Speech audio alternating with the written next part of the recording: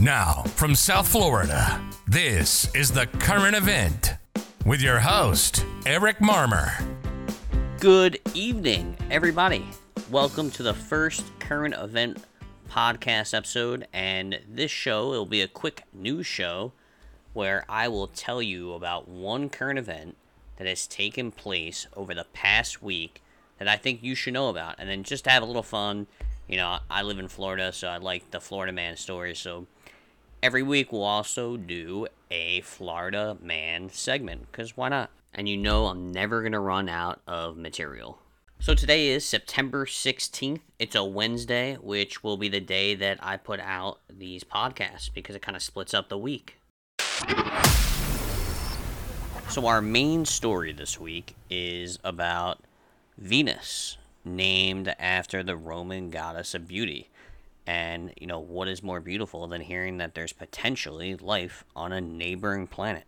So how could there even be life on this planet when the temperature hovers, I don't know, between 800 and 900 degrees Fahrenheit, and the pressure on the surface of the planet is equivalent to being 3,000 feet under the ocean?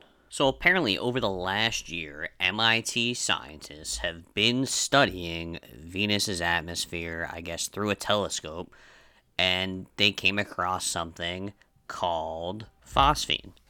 Phosphine, I guess, is a waste product of something that could be alive on Venus or in the atmosphere of Venus. I don't think they're sure yet because they've only had one successful probe, I believe, land on Venus. The other ones were crushed under the weight of, I guess, the atmosphere and the acidic rain and all the other things that melt everything that lands on that planet. So anyway, these scientists, I guess, have come to the conclusion that the amount of phosphine being created on the planet means that there's got to be something creating it other than ways that it would naturally occur. So this guy, William Baines, a biochemist at MIT and one of the co-authors of the paper that came out on this, said that the light is constantly breaking the phosphine down, so you have to constantly be replenishing it. So I guess that's why they realize there's got to be something other than, you know, some naturally occurring thing creating it. And it seems to be a big deal. So, like me, you have to be thinking, okay, like, how does something like this live under these conditions?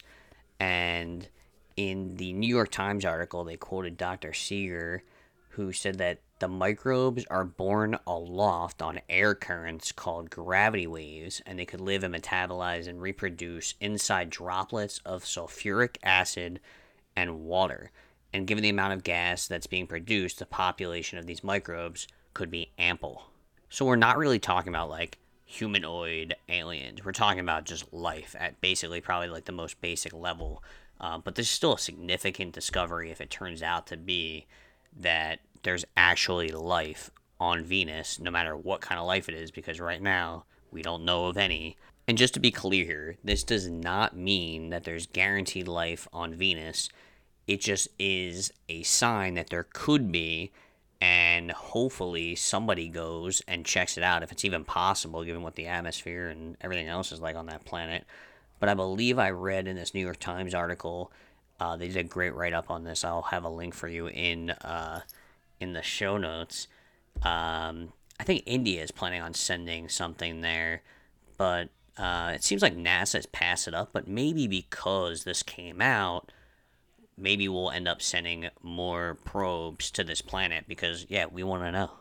So what I really want you to think about is just how crazy is it that we are living now in a time in history similar to that of Galileo and Copernicus, where in their time people thought that the Earth was the center of the universe, and people were really upset about, you know, the fact that, you know, Galileo and Copernicus were saying, no, that's not how it works. You know, it's a heliocentric system, and the Earth and the planets actually revolve around the sun. So people back then were really worked up about it, enough to imprison and kill people over it. But, you know, we're living in modern day, so hopefully it doesn't get that bad. But it's just crazy to think we're living in that time in history where it's possible in our lives that we will have scientific evidence and proof that there is life outside of our planet. But what's even crazier to think about is it's so close. It's like next door. It's not like, millions of light years away, never to be reached by anything that we have today in modern technology. No, we can send something there. It's just how can we make it survive there? But back to what I was saying, it's just crazy how close it is. If it's that close and it's right under our nose, it just leads you to believe, like, there's gotta be a lot of life out there if it's right next door to us, too. Alright, so let's bring this show back down to earth and get into our second half of the show. Alright, so before we go into our first Florida Man segment, I just want to make something brutally clear for you outside of Florida State listeners. Florida gets a bad rap, and it is well deserved because the stuff these people do is ridiculously stupid and depressingly sad. But the reason that you always hear about it is because Florida, unlike your states, has something called the Sunshine Law, which makes these stories readily available, and your state doesn't do that. Lucky for those people.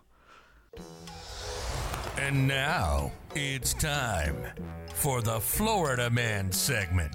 Because, well, crazy happens in Florida.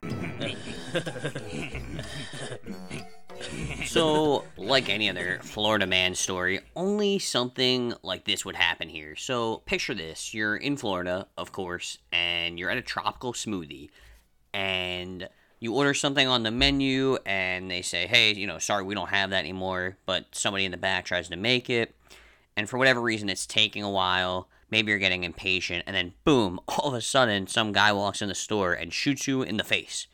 That's what just happened in Fort Pierce a few days ago. So it took them a few days to find the person who did it. It turned out it was a 17-year-old kid. And right now investigators are saying that it was just a coincidence. And you know what? I kind of believe them because this is Florida. Like, you could just be at a tropical smoothie and get shot in the face for no good reason. But in, a reality that most people live in, it doesn't sound like this is a coincidence. Like, I don't want to start guessing about what happened here, but I'm going to. So, what do you think happened?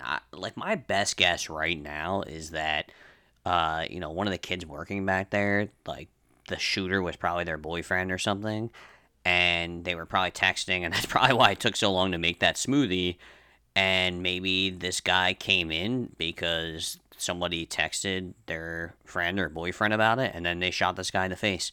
I don't know. Your guess is as good as mine. Write me. Hit me up on Twitter. I'd like to know what your theory is on this.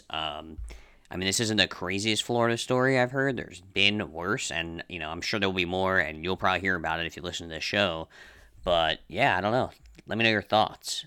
And just want to say thanks again for checking out our first episode. I hope you come back for more.